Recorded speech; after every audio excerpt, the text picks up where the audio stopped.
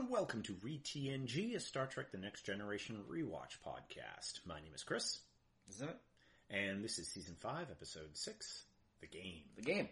The Game had story by Susan Sackett, Fred Bronson, and Brandon Braga. Teleplay by Brandon Braga, and directed by Corey Allen.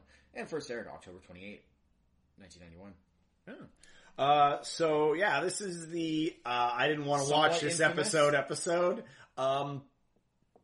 Because I knew this one, this is like, it's the disc in the funnel game, and like, the crew. You have gets a huge addicted. problem with that aspect. Yeah. It just looks terrible and stupid. But the thing is it's because I always forget the important details of this episode, where it's like it has actually nothing to do with that. It has to do with it's actually a trap to enslave the crew and brainwash them into doing something. Yeah. Which I always forget. I always forget that. So basically, it's a pretty simple episode. Essentially, what it is there's this alien race, the Katarans, who basically are very technologically inferior overall, and pretty much basically they don't have the oomph to actually they can't play with the big boys, take right? over or play with They're a the big minor boys. power So in the Star Trek universe. They come up with this device that basically brainwashes people essentially.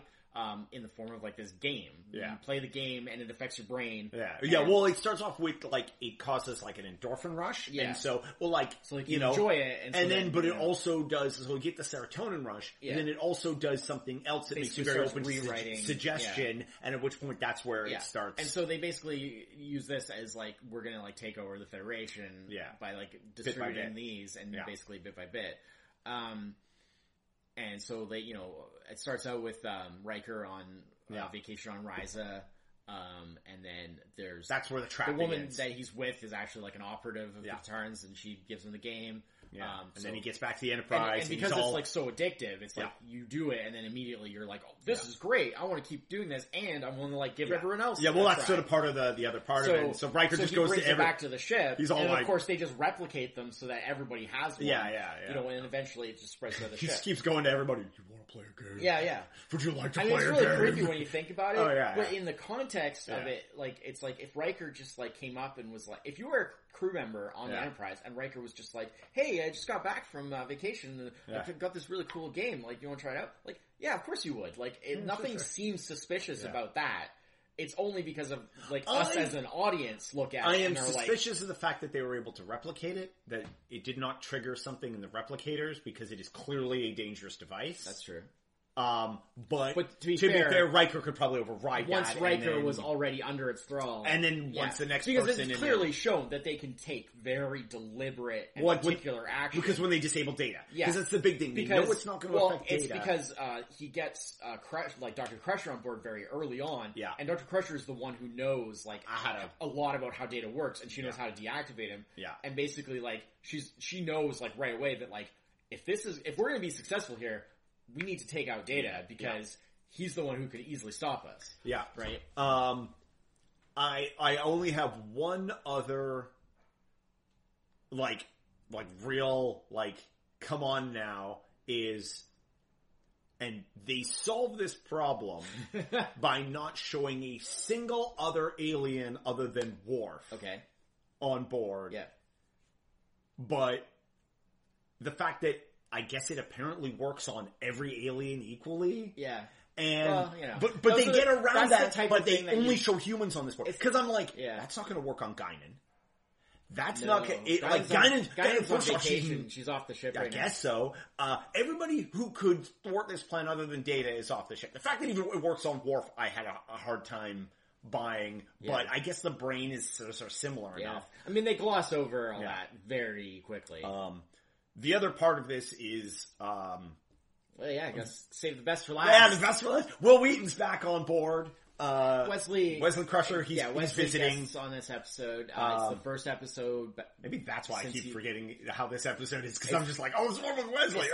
First episode. I stick a crayon up my nose and forget it. First episode that Wesley's been in since he left being a regular character. Yeah. And then his co-conspirator is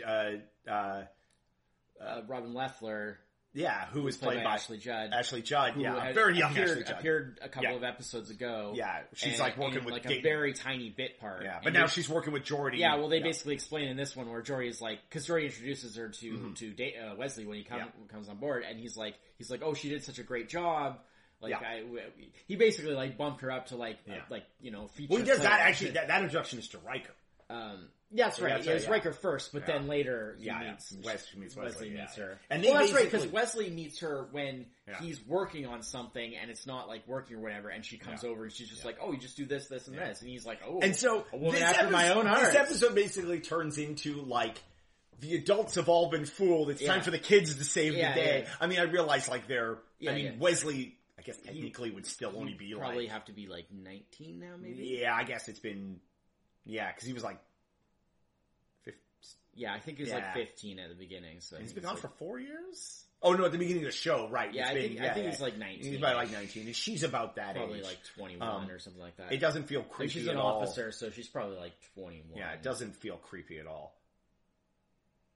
At all.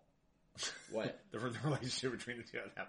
I mean, that's what I'm saying. It's there's not that much age difference. No, really at all. The problem is he still looks like he's 15. She doesn't. Well, that's not his fault. Yeah, no. Sometimes that's just how it is. So basically they save the day. Well, kind of. Yeah. They save the day by figuring out what's wrong with Data. I mean, initially it's essentially by accident. Yeah, because they just happen to not have used it. Yeah. Well, because they're busy doing other stuff. Yeah, they're busy with other stuff. Mm-hmm. And so by the time it gets to the point where just do you want to try the game? They're already it's more coincidence. They're already kind of looking around and being something's not right. Isn't it weird that had they gotten onto it earlier? Oh, that would have been it. They might have gotten sucked into it and it might have worked. Yeah.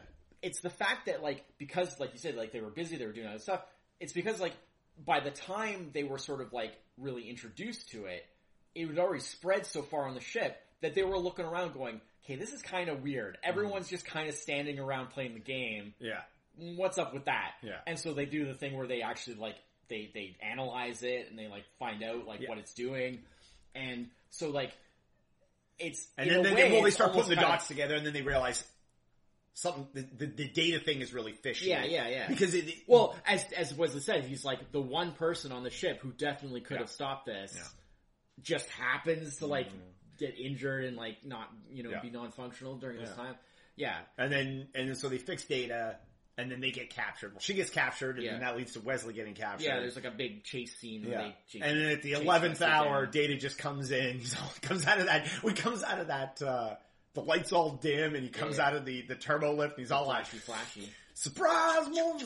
Strobe. Yeah, strobes him. Because they find the whatever, the frequency, the light frequency to neutralize the conditioning or whatever. Yeah.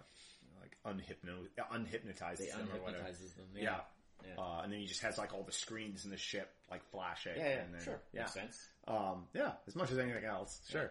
I mean, this Data once again. The episode is a very breezy. Oh yeah. It's one of those don't think about it too hard. Yeah. Don't overanalyze any aspect of it. Don't overanalyze it because it's super. There's not enough here. Yeah. Yeah, it's very. Yeah.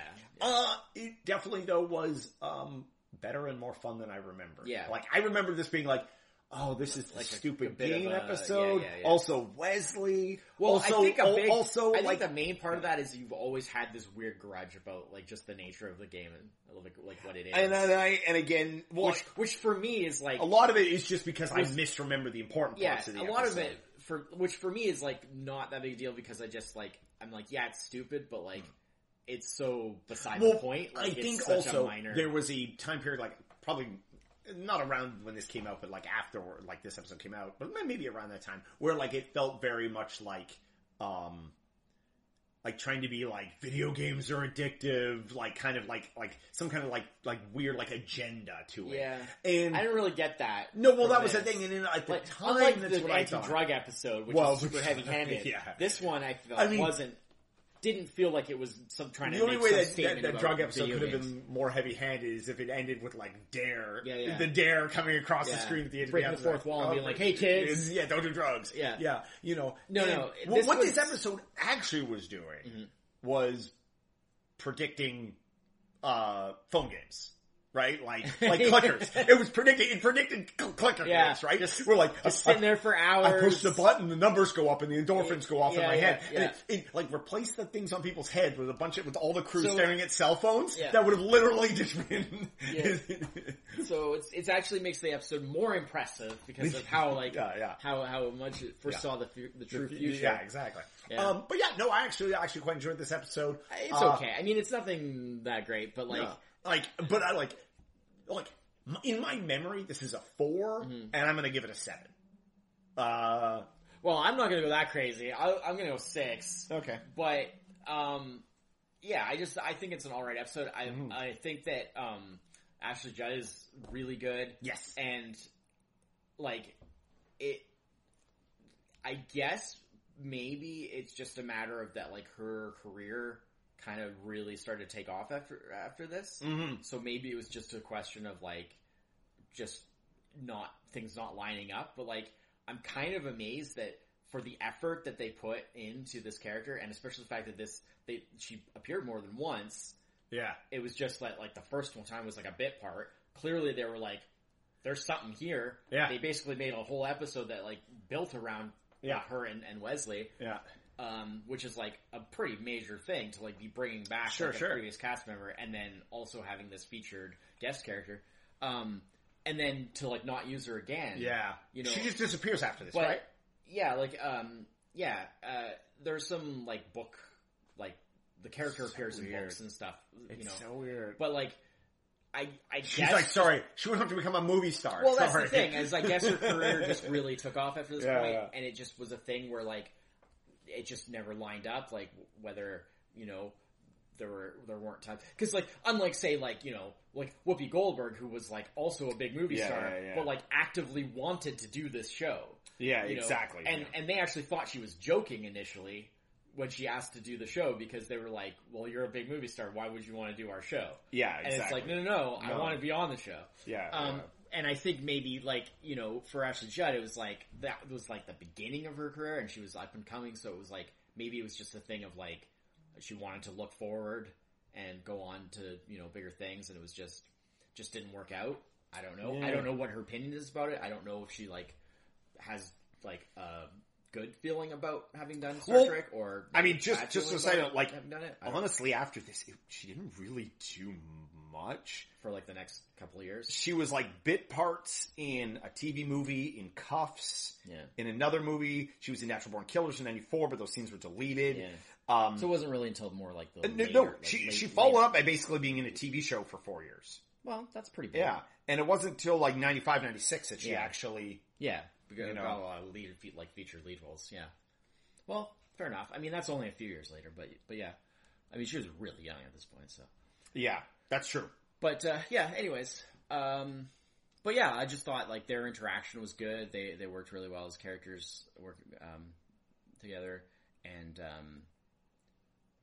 yeah. But other than that, it's just such a light, breezy, frivolous episode. Yeah. Especially being an episode where, the consequences are massive. Oh, yeah. Literally, these people almost take over, the Enterprise. Well, they do take over the Enterprise, essentially. But they almost go further, and they almost take it further, where they talk about going to, they send, because they're going to put Riker on a shuttle and send him to a starbase, and then somebody else is going to go to this other ship that they're rendezvousing with and stuff, and it's they're going to keep spreading around. And it's huge consequences, ramifications, potentially none massive. of that actually happens, of course, because they solve the problem here, and there's no there's no consequences or ramifications for this episode. It never mentioned again. It just didn't happen. Yeah, and so in that sense, it's kind of okay, well, whatever. Yeah. It's just a very frivolous, especially given how much they've been willing to have episodes have more lasting, lasting weight,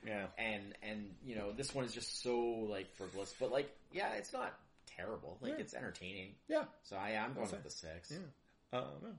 Yeah. So that's it for this week. This was actually, I think, if I'm not mistaken. I was on the moon. No, because what was the... Yeah, this episode aired originally 4 days after Gene Roddenberry died. Oh, okay. So this is the first episode that aired after.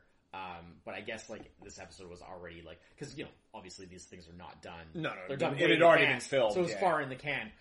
But next episode is the first like post filming, has a dedication to Gene at the beginning of it, and also next episode is fairly huge. Oh, okay. So that'll be something to look forward to. Yeah. All right. If this episode was like the most frivolous possible episode, they step it up. The next episode is huge. Okay. The next episode has ramifications lasting to like now. Wow. So okay. As well as having one of the biggest guest stars they could possibly have. So yeah.